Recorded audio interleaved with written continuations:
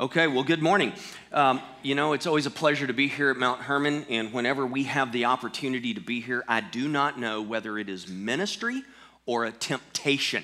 Are you with me? Because what a beautiful place and environment and fellowship, and so we're simply thrilled to be with you again and to see some familiar faces and to make some new friends. So good to see you all today. How many of you prayed this morning? Okay, well, that's good. We collect prayers at our house, and in particular, we collect children's prayers. Little beautiful children's prayers such as this. How about this one? Dear God, Mommy says all babies cry, but I don't think baby Jesus did. You must know the answer, so please write back. We have a bet. That's pretty good. Do you have a favorite religion? Here are 3 to choose from: Baptist, Methodist, Presbyterian. P.S. I'm Presbyterian. That's a good little prayer from a child. Yeah, I like that. Dear God, please send Dennis Clark to a different camp this year. There's always a Dennis Clark. You know that? Dear God, I have scary dreams at night. Where do they come from? Or should I ask the devil that? It's not bad. Dear God, would you make me a little brother? I want somebody to boss around. I love Jenny. She phrased it this way: please put another holiday between Christmas and Easter. There's nothing good in there now. Kind of true. Dear God, I bet it was very hard for you to love all of everybody in the whole world. There are only 4 people in our family, and I can never do it. There's Nan speaking the truth. Dear God, my turtle died. Is she there with you? If so, she likes lettuce. My wife loves this one. Dear God, I went to this wedding and they kissed right in church. Is that okay? Just a couple more. Dear God, maybe Cain and Abel would not kill each so much if they had their own rooms. It works with my brothers. Amen, right? I hear you. We read Thomas Edison made light, but in Sunday school they said you did it. I bet he stole your idea. One more. Dear God, do you really see everything? How many eyes do you have? There are lots and lots of people down here. I'm going to ask if you'd pray with me again as we get started. Our Father, we come to you realizing that even as we've talked about last night, you're God and we are not. You see inside of us, and you know our hearts. You know at times when we are tempted to have an external game and you can see right through it. Help us, Lord, as we open up the pages of this little book of Jonah.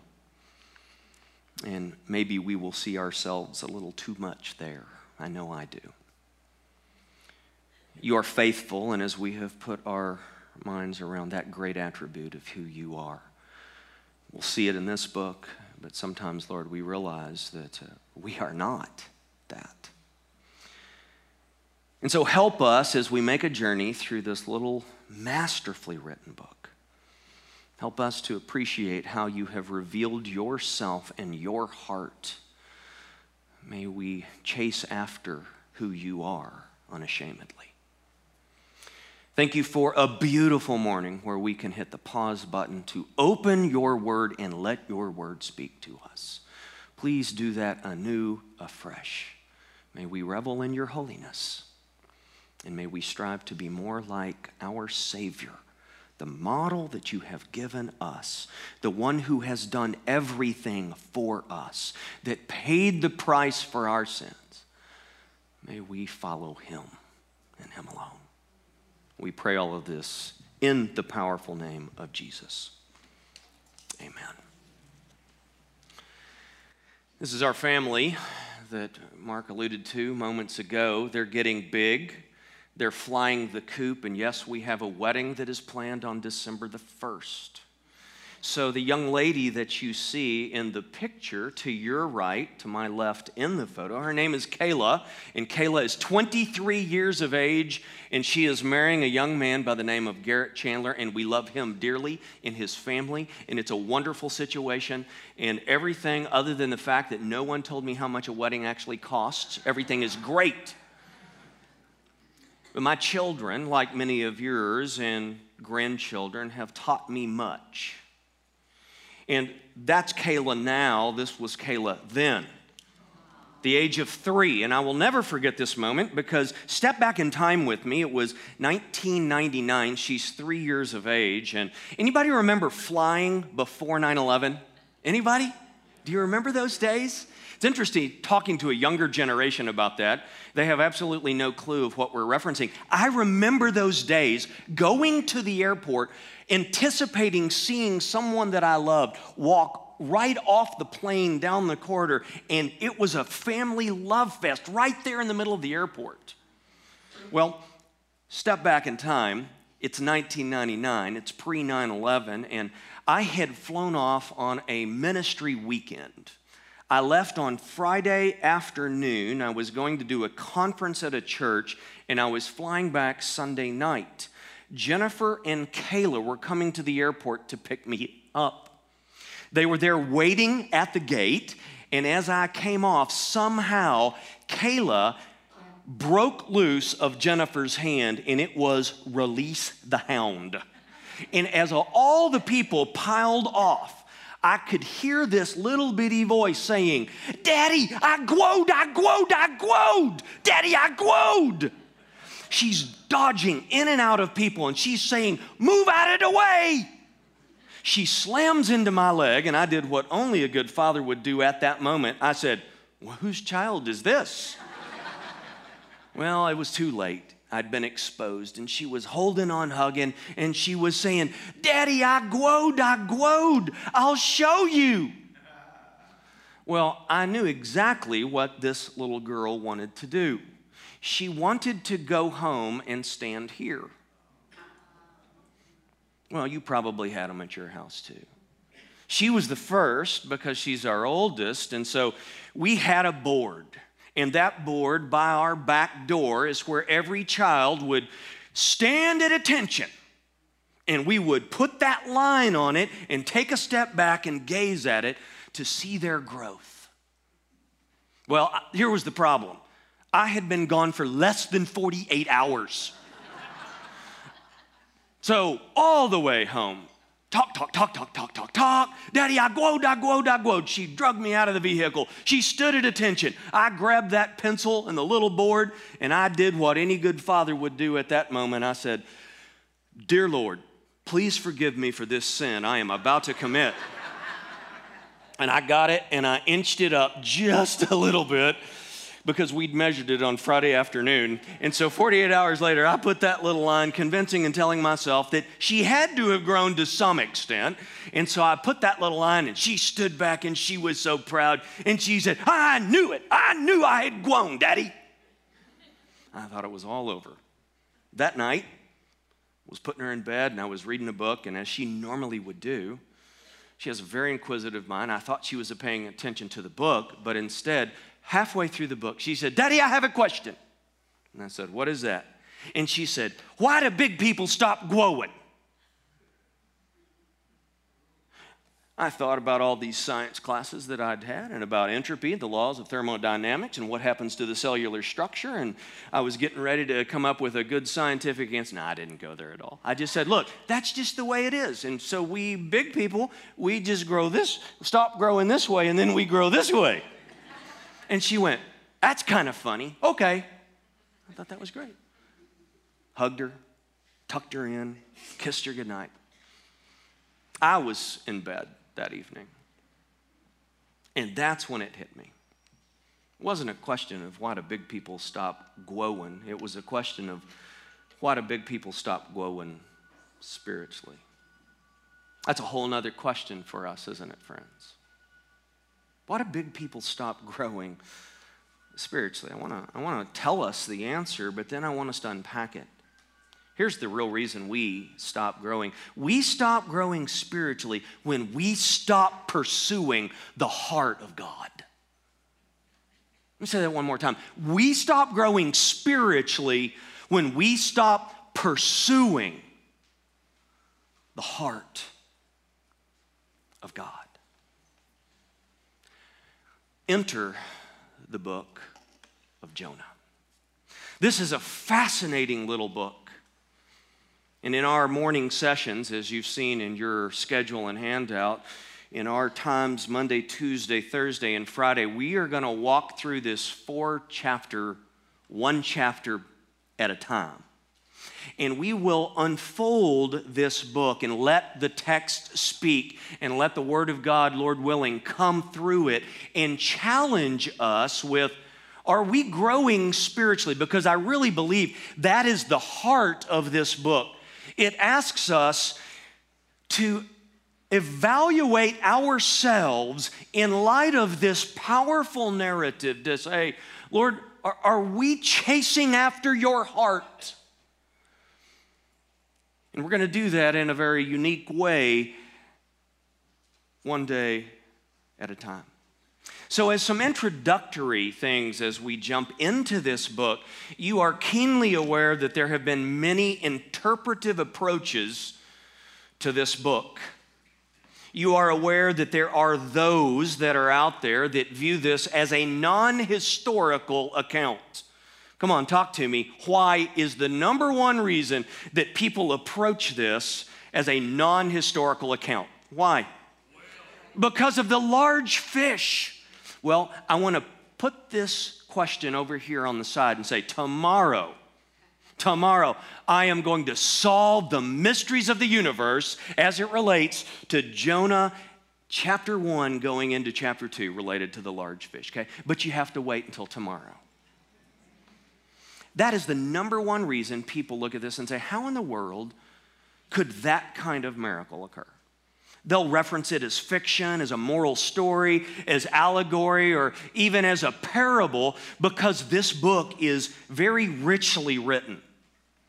But obviously, you know where our position is at Dallas Theological Seminary and what I will teach from this week. I totally understand this to be a historical account.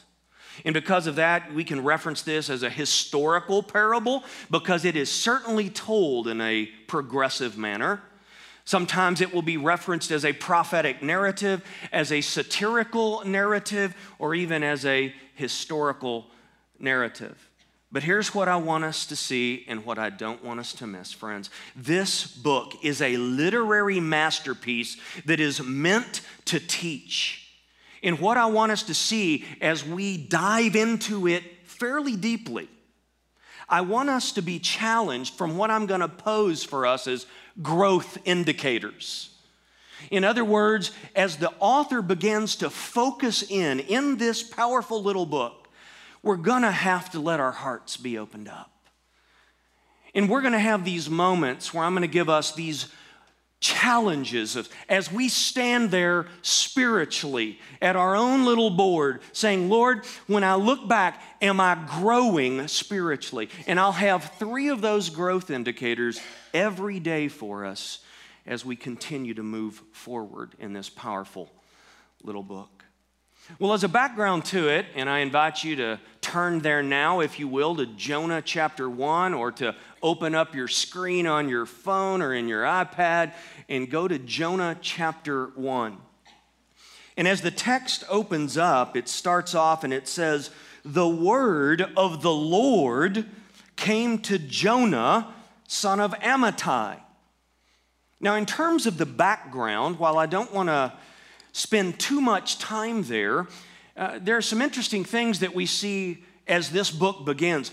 Jonah 1:1 says that he was the son of Amittai. He's giving a genealogical tag just like many of the other prophets. There is a consistency in how Jonah is talked about as opposed to other prophets. The only other time, though, that Jonah in the Old Testament is specifically referenced is found in 2 Kings chapter 14, verse 25. We get a little insight into who he is. As a prophet who who was the son of Amittai. We'll talk about that in just a minute.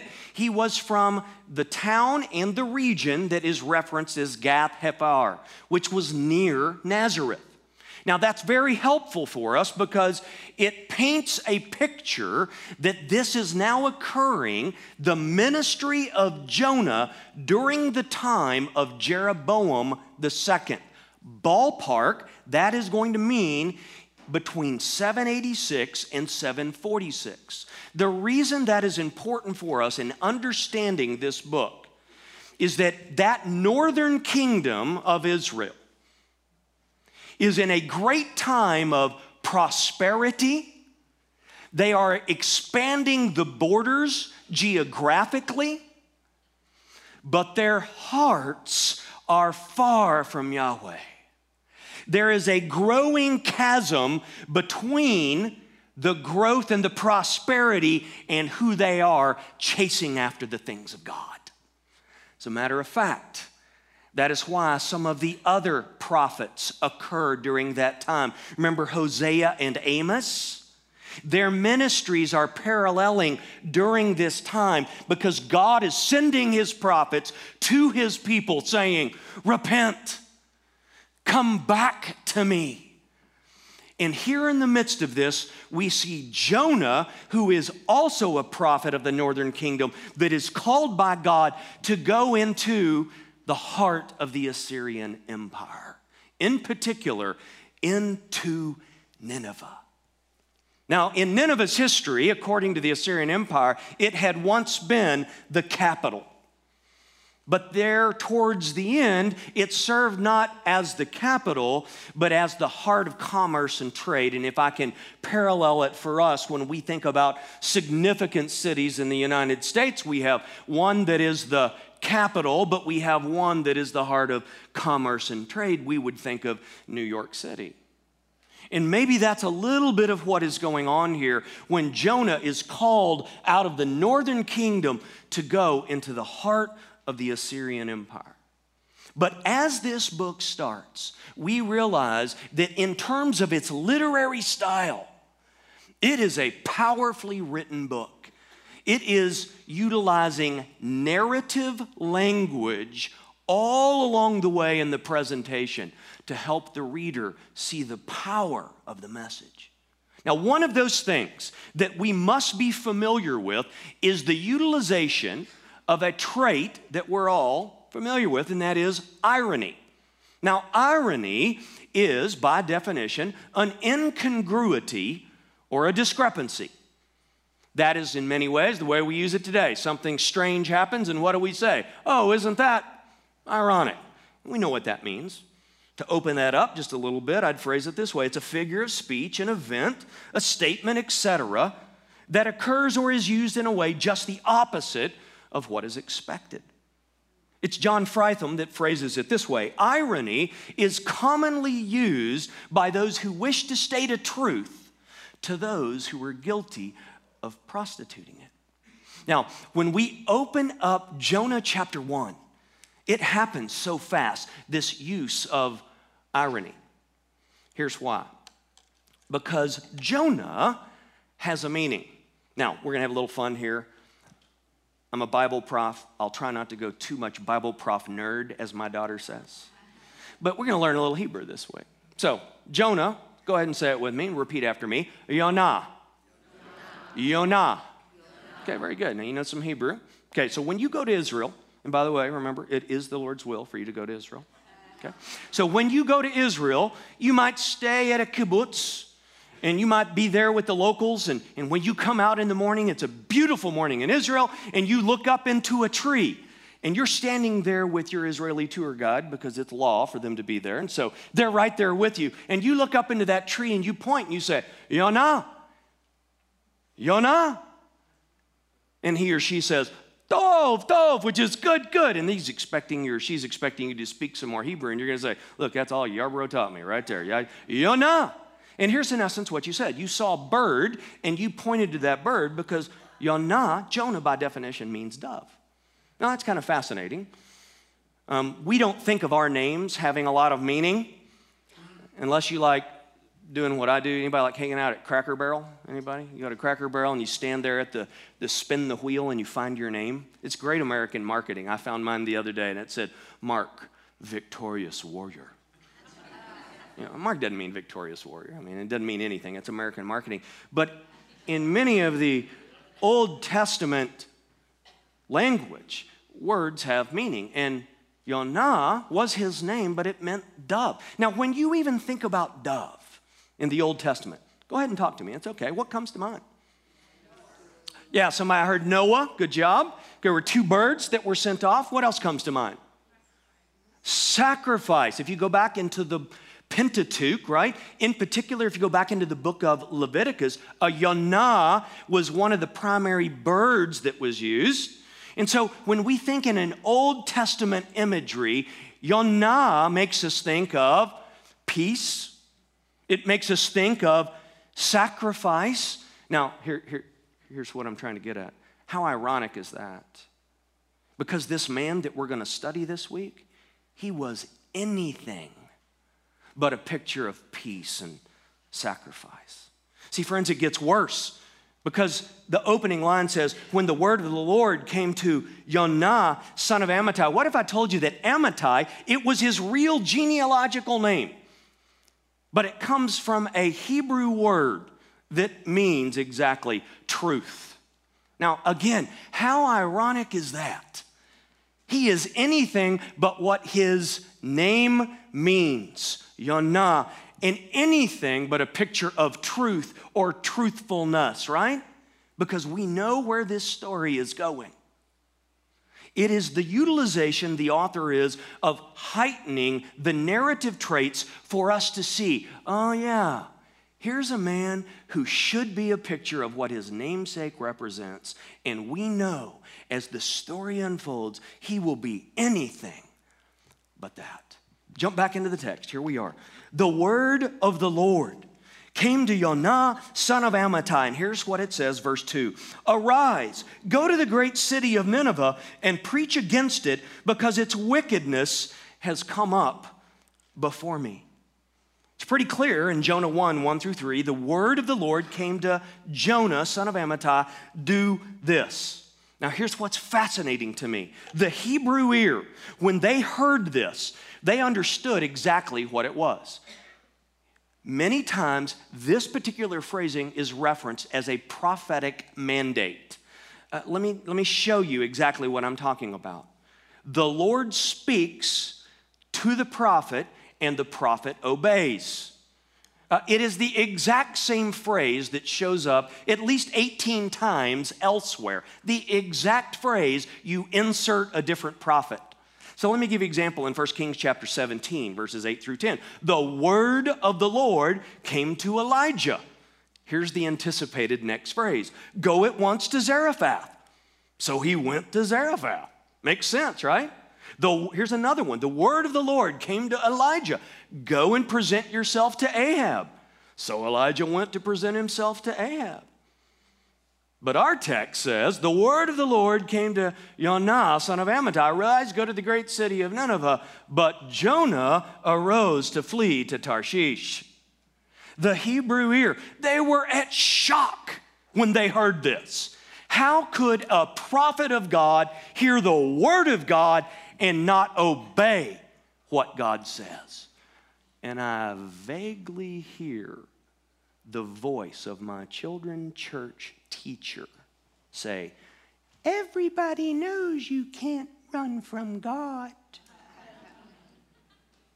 How true. How true. The text leads us early on a journey. Why would this prophet of God hear the word of God and not obey? Well, maybe it was because of the sins of the Assyrians. I mean, they were many. We probably know more about the Assyrian Empire in terms of extra biblical material than any other kingdom. And here's what I can summarize for us, friends. They were known for great polytheism. That was certainly a challenge to the Jewish people, correct? Of course. They were known for brutality and exploitation and violence. The series of walls that we know about the city of Nineveh, where when they would capture another nation where they would skin their captives and place their skins on the outside of the city walls in order to show their power. They were known for witchcraft and sorcery. They were known for great alcohol abuse. I was recently reading a book that made a strong argument that the downfall of the Assyrian Empire was due to the alcoholic prowess of many of their upper-level leaders. It's a fascinating writing. They were also known for prostitution and illicit sexuality. Maybe Jonah didn't want to go to Nineveh because of who they were, what they were known for, how that was anti what God had asked of his people. But no matter how you cut it, the prophet had an instruction from the living God, and he chose not to obey. Friends, here's what it says. The word of the Lord came to Jonah, son of Amittai. Arise, go to the great city of Nineveh and preach against it, because its wickedness has come up before me. But Jonah ran away from the Lord, and he headed for Tarshish. He went down to Joppa, where he found a ship bound for that port. And after paying the fare, he went aboard and he sailed for Tarshish to flee from the Lord. You see this in your English text pretty clear. He went down to Joppa. The word that is used there, friends, it occurs 6 times elsewhere in this text because he goes down to Joppa. He goes down into the boat. He goes down into the belly of the boat. Spoiler alert, we know where this story's going, right? He's thrown overboard. He's going to go down to the bottom. He's going to go down into the belly of a fish. It is the author's way of showing us by repetition that when you run from God, it's always a downward spiral. Remember I told us there are growth indicators? I think the author has led us there. Growth indicator number 1, friends, is this. A life that is growing spiritually is moving towards God's commands, not away from them, regardless of the difficulty. A life that is growing spiritually is moving towards God's commands, not away from them, regardless of the difficulty. And friends, I don't know about you, but when I am in a position in my life and I find myself running from what God wants, I always find this to be true. There's always a boat at Joppa. And I always pay a price when I choose to get on board. And you and I, if the truth be known, we could open up our stories and we have way too many receipts of the price that has been paid when we ran from what God longed for and desired for in our lives. Friends, I'm keenly aware that some of us may be here this week and you have something very specific that you're running from.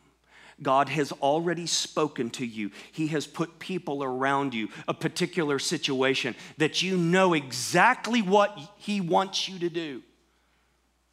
And just like Jonah, we've chosen to step away and pretend that God cannot see us. May we not fall into that same trap, because a life that is growing spiritually is moving towards the commands of God, not away from them. Well, look what happens. The story quickly starts moving. It says, verse 4, then the Lord sent a great wind on the sea, and such a violent storm arose that the ship threatened to break up. Now, by the way, do you see in verse 4 where it says, then the Lord, L-O-R-D. In our English Bibles, it's probably in all caps. Do you see that there? L-O-R-D. The reason it's all caps is because it's the proper name for God, right? The Lord, who's in charge of this storm? The author wants us to know there's no ambiguity, there's no question. God is still on the pursuit of His prophet. The Lord sent a great wind on the sea, and such a violent storm arose that the ship threatened to break up. All the sailors were afraid, and each cried out to his own God. and they threw the cargo into the sea to lighten the ship. The author seems to be showing us two particular things here. First of all, these Gentile sailors, these pagan sailors, we know they're not Jewish. Israel has never been anywhere in the text a major seafaring people. They are individuals not of Israel, but they're there. And you know when most people get spiritual? When? When they're in the ditch, when the wheels have come off. And there they are about to die because this is no ordinary storm. God is in charge, and these are the sailors that have been there, done that, got the t-shirt. They weren't afraid of the open waves and the wind, but on this one they were. The author wants us to see that they cry out to their own God, little g, you see that in your Bible, and they even did something very unique. They took their cargo and they threw it overboard. The author is wanting us to see that they are so desperate that they are willing to forgo all of their financial gain, because when it comes to the end, sometimes people let go of everything because they're finally zeroing in on what really matters. Here you have these individuals that are doing everything they can do. But here's what has gone on. Look at what it says in the second part of verse 5. But Yonah had gone below deck, where he lay down and fell into a deep sleep. That is incredibly peculiar. The boat's shaking back and forth. They're throwing cargo overboard. And here is our prophet of God that is in a deep sleep. Okay, I'm going to go on record here and let you know, I am not a licensed biblical counselor. Are we all in agreement there? This is being recorded, okay? I am not a licensed biblical counselor, but a lot of what I do is counsel with people. Now, this is not true all of the time, but a lot of times if I am working with believers and they're describing a life situation and what's going on, I will frequently hear the language that says, oh, no, I'm just tired all the time. I have no energy. Now, look, there are all sorts of things that can cause that, and I acknowledge that. There are all sorts of challenges that we may have that occur that lead us to sleep.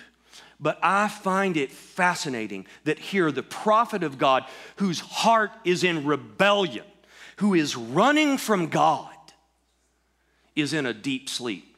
I think he's depressed because of his rebellion of the heart. And look at what happens. He's down there asleep, and verse 6 says this. It says, the captain went to him and said, how can you sleep? Get up, arise, call on your God. Maybe he will take note of us, and we will not perish. Friends, the Hebrew ear again understood this. Do you note the very first word of the captain of the ship? He says, arise, get up. What if I told you it is the opening word that God uses when he says, Jonah, get up, go to the great city of Nineveh and preach against it. Here we have the captain of the ship that is repeating the opening line of Yahweh because God is still chasing after his prophet. I am stunned at this. Can I ask you a question? Aren't you amazed at the fact that God did not quit on you and me when we quit on him? That's the faithfulness of God. Look at what happens. Verse 7. Then the sailors said to each other, come, let us cast lots to find out who's responsible for this calamity. They cast lots, and the lot fell on Yonah. Man, if this had been a movie, that would have been a great moment. Slowly pan the camera in. That last rolling of what had been thrown out, and it designates Jonah, and then the camera looks at him with that sheepish look on his face because he is a guilty, rebellious prophet. So here's what happens. They go after him. So they asked him, verse 8, tell us, who's responsible for making all this trouble for us? What do you do? Where do you come from? What is your country? From what people are you? If you allow me a little license in my translation here, Jonah stands up and clears his throat. And he says, I am a Hebrew, and I worship the Lord, the God of heaven, who made the sea and the land. You good-for-nothing Gentiles, you already know the incredible irony here. Listen to this. Edwin Good phrases it this way: Jonah's theology is unexceptional, but like so much theology, it seems to make no difference to his actions. We are certainly intended to perceive the incongruity between the prophet's confession of God as creator of the sea and his attempt to escape on it.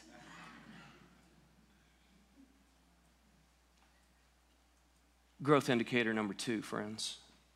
A life that is growing spiritually shows a consistency between words and works. You have read the same reports that I have. When non-believers look at the lives of believers, in all of the polls, yes, there are other issues that are going on here, and ultimately it is a spiritual shield. I acknowledge that. But do you know what the number one things that non-believers say about those that profess the name of Jesus? The reason that they say they don't believe is what? Because they hear our words and they see our actions and they say, why is there a chasm between the two? Friends, a life that is growing spiritually shows a consistency between the talk and the walk, between what we say and how we live. And if you are like me, you reflect on your own walk of faith and realize that there are times when that is simply not true of us. The story continues, doesn't it? After verse 9, here's what happens in verse 10. This terrified them, and they asked, what have you done? They knew that he was running away from the Lord because he had told them so. The sea was getting rougher and rougher.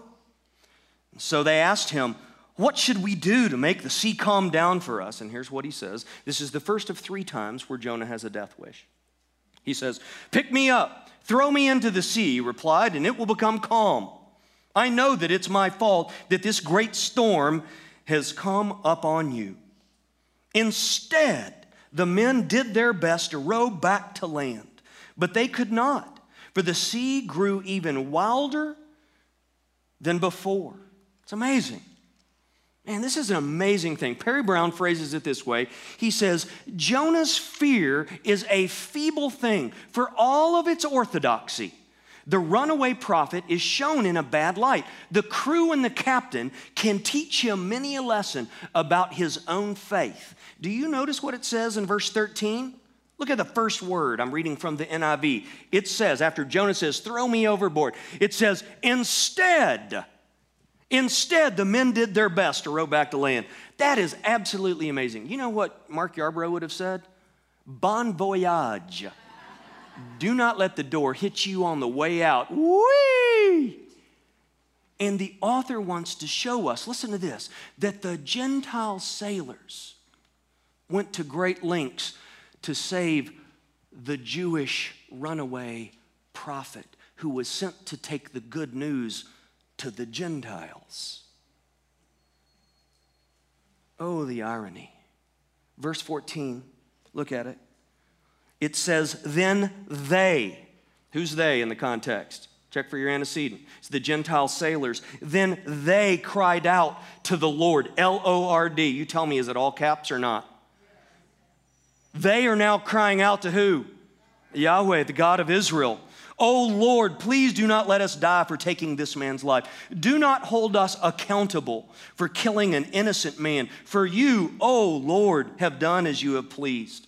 See, they are crying out, according to verse 14. They have moved from that generic name for deity of Elohim into calling out to Yahweh, the God of Israel.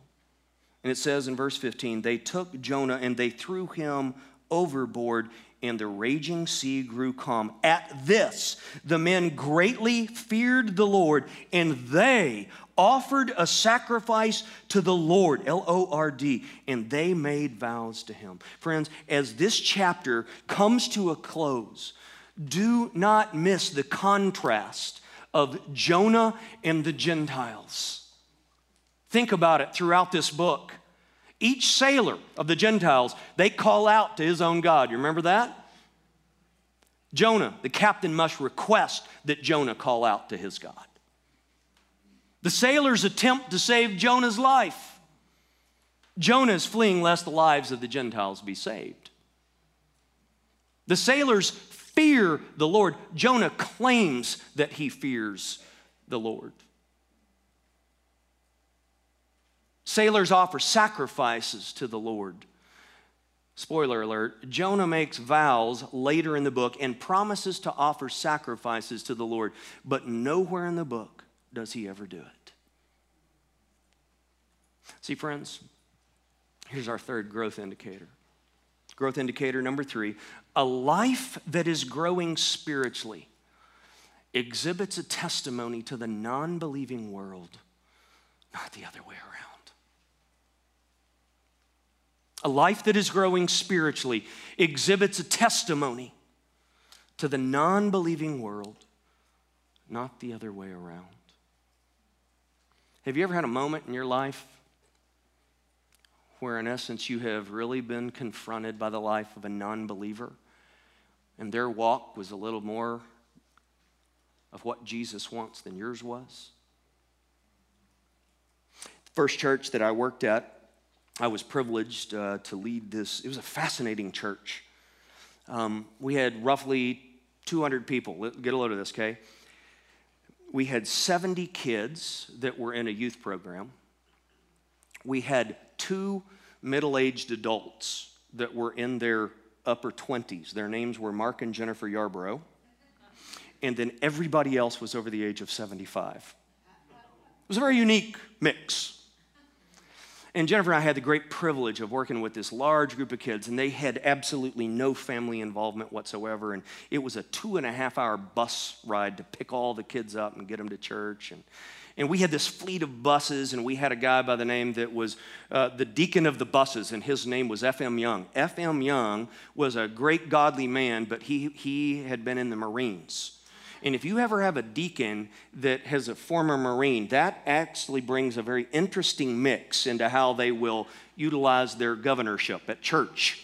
So he was in charge of all of the buses, and it was one of those statements, where it was like, I can hear him to this day. The way the bus leaves the parking lot is the way the bus comes back. There is no trash, and it is full of gasoline.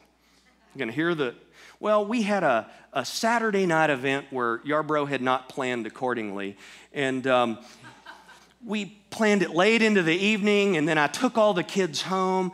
And as I'm coming back, it's about like 1:30 or 2 o'clock in the morning, and I look at the gas gauge, and it was almost empty. And I was tempted to just pull it on into the church parking lot and park it. But I decided I had to go to the gas station and fill it up. So I pulled in. Remember, I've got the Jesus t-shirt on from that night, right? Okay? And I'm pulling up in the church bus, the big church name on the side. And I pull out the church credit card. You hear a theme here.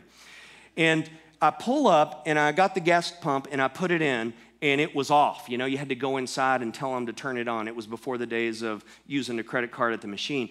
So I'm kind of a little agitated. I've got things to do the next morning. I've got kids to teach about the holiness of God and about the fruits of the Spirit and things like that. So I'm a little worked up here. And I walked in, and I stood at the counter, and the night attendant was there. And I need to describe him to you. I could see him in the back. He's got hair down to his knee. He's got big giant tattoos, and he's got this vulgar t-shirt on, and I'm standing there trying to be polite. I've got the church credit card, the church t-shirt, the church bus is outside, and I'm kind of standing there doing all the polite things. Trying to get his attention. And he's on the phone with his girlfriend, and I could hear this. Oh, baby, I love you. I love you. And I'm like, look, dude, I am about the holiness things of God. Would you please do your job? And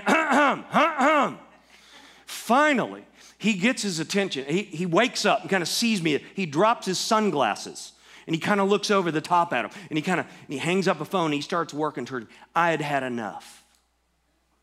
It's a horrible moment in my life. I took that credit card as I'm standing there. I'm tapping it on the glass countertop and I kind of flipped it. It's a horrible moment in my life. Anybody remember the Wonder Years? Remember that show? Anybody? Remember when things would go into slow motion? Okay, here's what happened.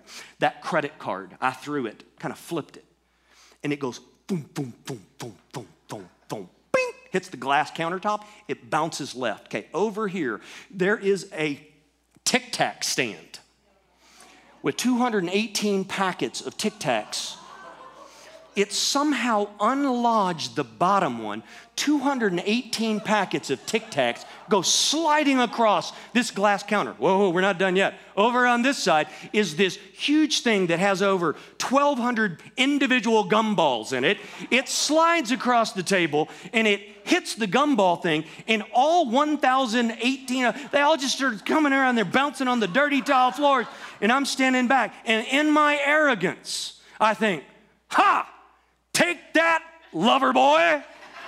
And I stormed out, kind of, made a moment, pushing the glass doors out, going to the church van with the church name and my Jesus t-shirt, and left him with the church credit card. And as I stood there putting the gas in, the Holy Spirit slapped me upside the head. What a horrible moment for a child of faith. Because I promise you, that guy did not know the Lord. And as I stood there thinking, Lord, I am so sorry. How could I ever talk to this man again? I walked back in after I'd finished putting the gas in, and he met me at the door. What I didn't know is that he was 6'6". And I thought, this is where my life ends. Friends, he said these words that I will never forget, because they're etched on my heart like a bad tattoo. He said, and I want to quote him, "Dude," was his first word. "Dude, I'm sorry, man. I'm going to try to do a better job." You tell me, at that moment, who was living more like Jesus? A life that is growing spiritually exhibits a testimony to the non-believing world, not the other way around. So here we are today. Why do big people stop growing spiritually? Are we moving toward God? Is there consistency between our words and our works? And do we present a good testimony to the world around us? Friends, this is a great week to go and stand at your own individual board and reflect and say, Lord, I want to grow. Because you know what I think he wants to hear from his children? The prayer that he longs for us to bring to him. I'm growing, Daddy. I'm growing. Lord, thank you for your incredible patience with us. We acknowledge that we have a long way to go. Help us this week to take these indicators in our own, each, every one of us, our individual walks. Help us to identify areas that we need to submit to your heart. Lord, work in us and through us so that tomorrow we're more like our Savior than we are today. We pray this in Jesus' powerful name.